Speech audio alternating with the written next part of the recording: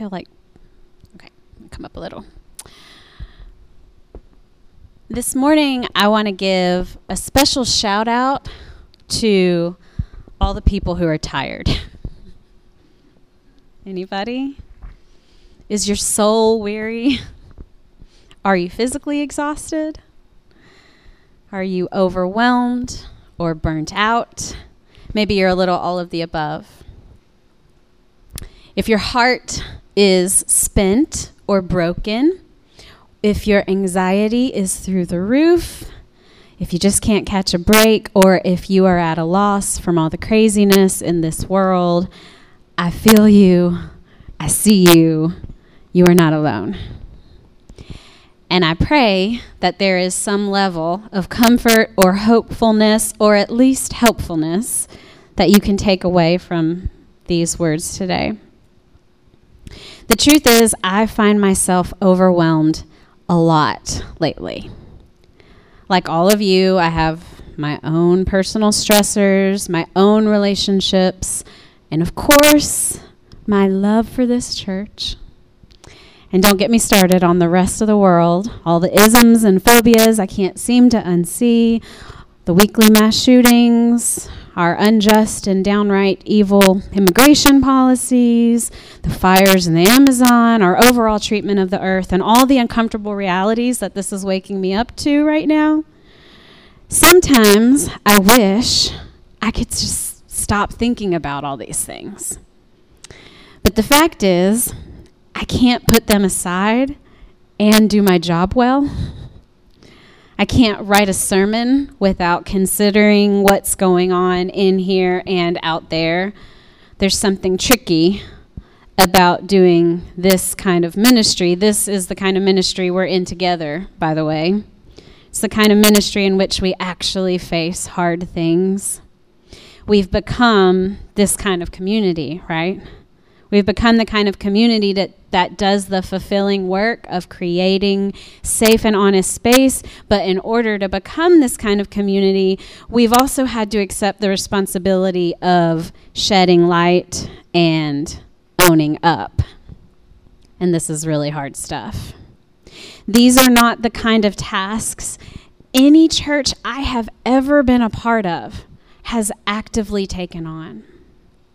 So, coming here is less of a comfort sometimes and more of a commitment, right? Because we don't say things like, if God brings you to it, he'll bring you through it.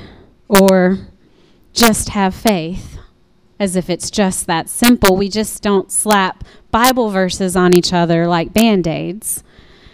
This beautiful place isn't our escape from the world. What brings us here to this place is a pull toward resurrection work, the work of new life. We come here week in and week out because many of us feel a deep sense of responsibility to be a part of this work, and our duty to face suffering and pain and injustice can be weighty and overwhelming, and damn it, y'all, I'm tired. I need rest. What about you? I need more than a good night's sleep, more than a vacation, more than a retreat. I need Sabbath. Access to deep rest, divine rest. Doesn't that sound good? One beautiful little book has been good for my soul in this season. Some of you have heard of it. I know Preston has. It's called The Sabbath, written by Jewish theologian and Rabbi Abraham Joshua Heschel. I put a quote in your guide from it. This book was published way back in 1951.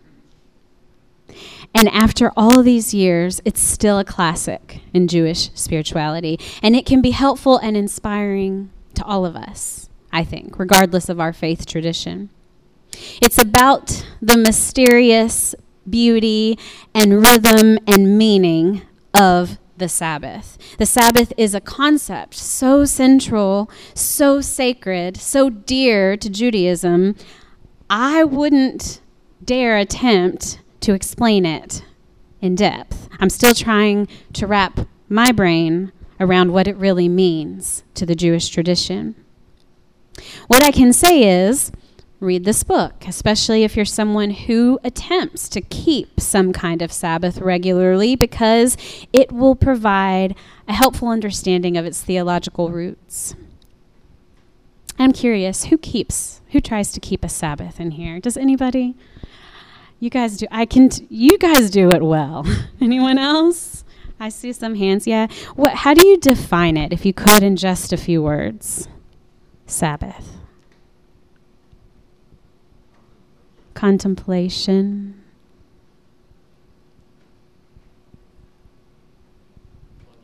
Unplugging. Receiving.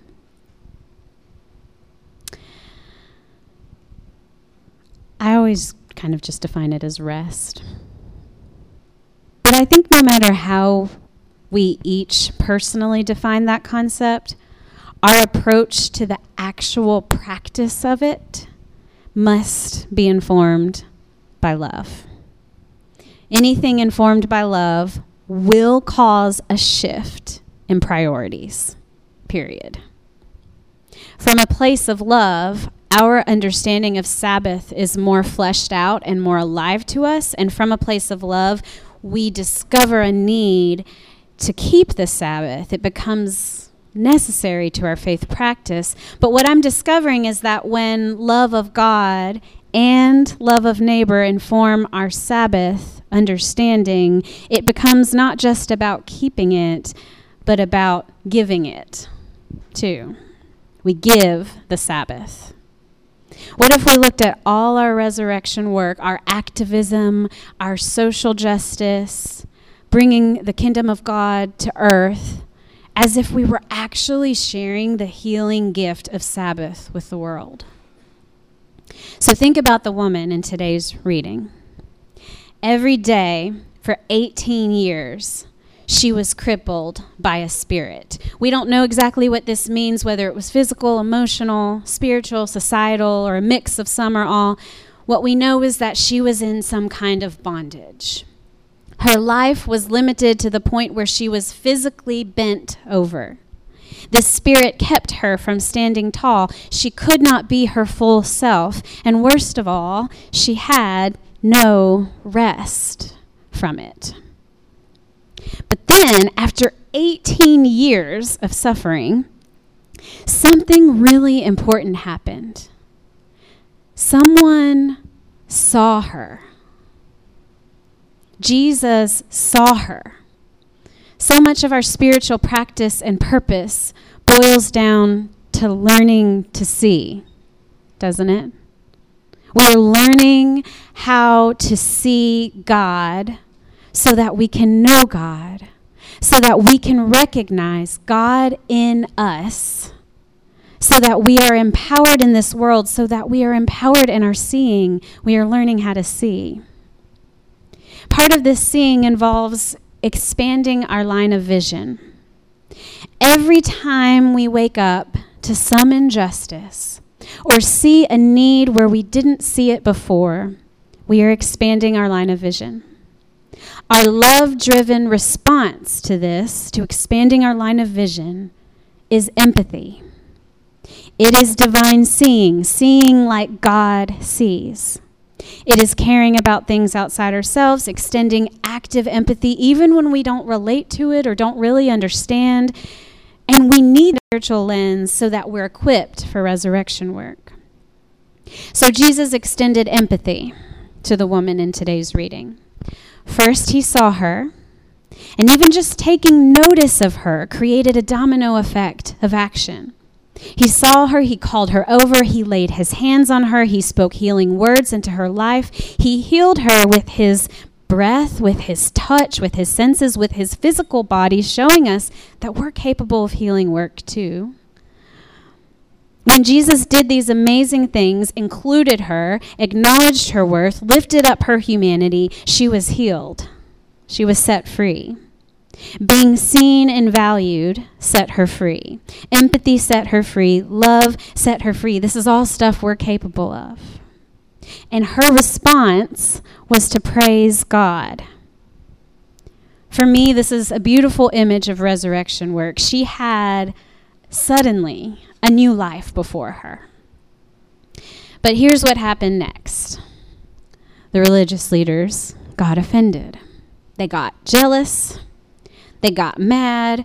And even though Jesus is the one who initiated the interaction and performed the miracle, the woman's the one who gets the brunt of the anger. The religious leader in this story shames her publicly for something she didn't even do. And to make it worse, he blames her for even showing up on the Sabbath in the first place. He says there's 6 days of work. Come on one of those days if you want to be cured, not on this day. You're not welcome on this day. He is so obsessed with doctrine, with his own status, with his jealousy and frustration over Jesus' successful ministry. Without love, he literally does not see this woman, her livelihood, her worth in the eyes of God. He doesn't understand how to empathize with her need. He's not able to rejoice when she is freed. He's not moved that she now praises the same God he's so intent about honoring on the Sabbath. So as I mentioned, the Sabbath was and still is foundational and absolutely central to Judaism. And understanding this helps me to dole out a little bit of empathy to the religious leader in this story because he's trying to protect something sacred and precious. But Jesus would have found the Sabbath incredibly important as well. He wasn't just burning stuff down with his radical ways. He was a Jewish teacher himself. And the Sabbath is a tradition rooted in rest and communion with God, which we know Jesus highly valued. So we shouldn't take it lightly what it means that Jesus would defy the Sabbath in the synagogue, in front of everyone, for the sake of a nameless, marginalized woman. This text and others like it are often read as if Jesus minimized the concept of the Sabbath, making it less necessary for us. But what if he didn't take away from it at all? What if he expanded it by pumping love into it? If we follow Jesus, we are in the business of this kind of resurrection work, the work of pumping love into the world. If we follow Jesus, we will often find ourselves doing this work in defiance of rules, traditions, and norms. And if we follow Jesus, we discover that this work is urgent. So let me say this again. Jesus extended empathy to the woman in today's reading.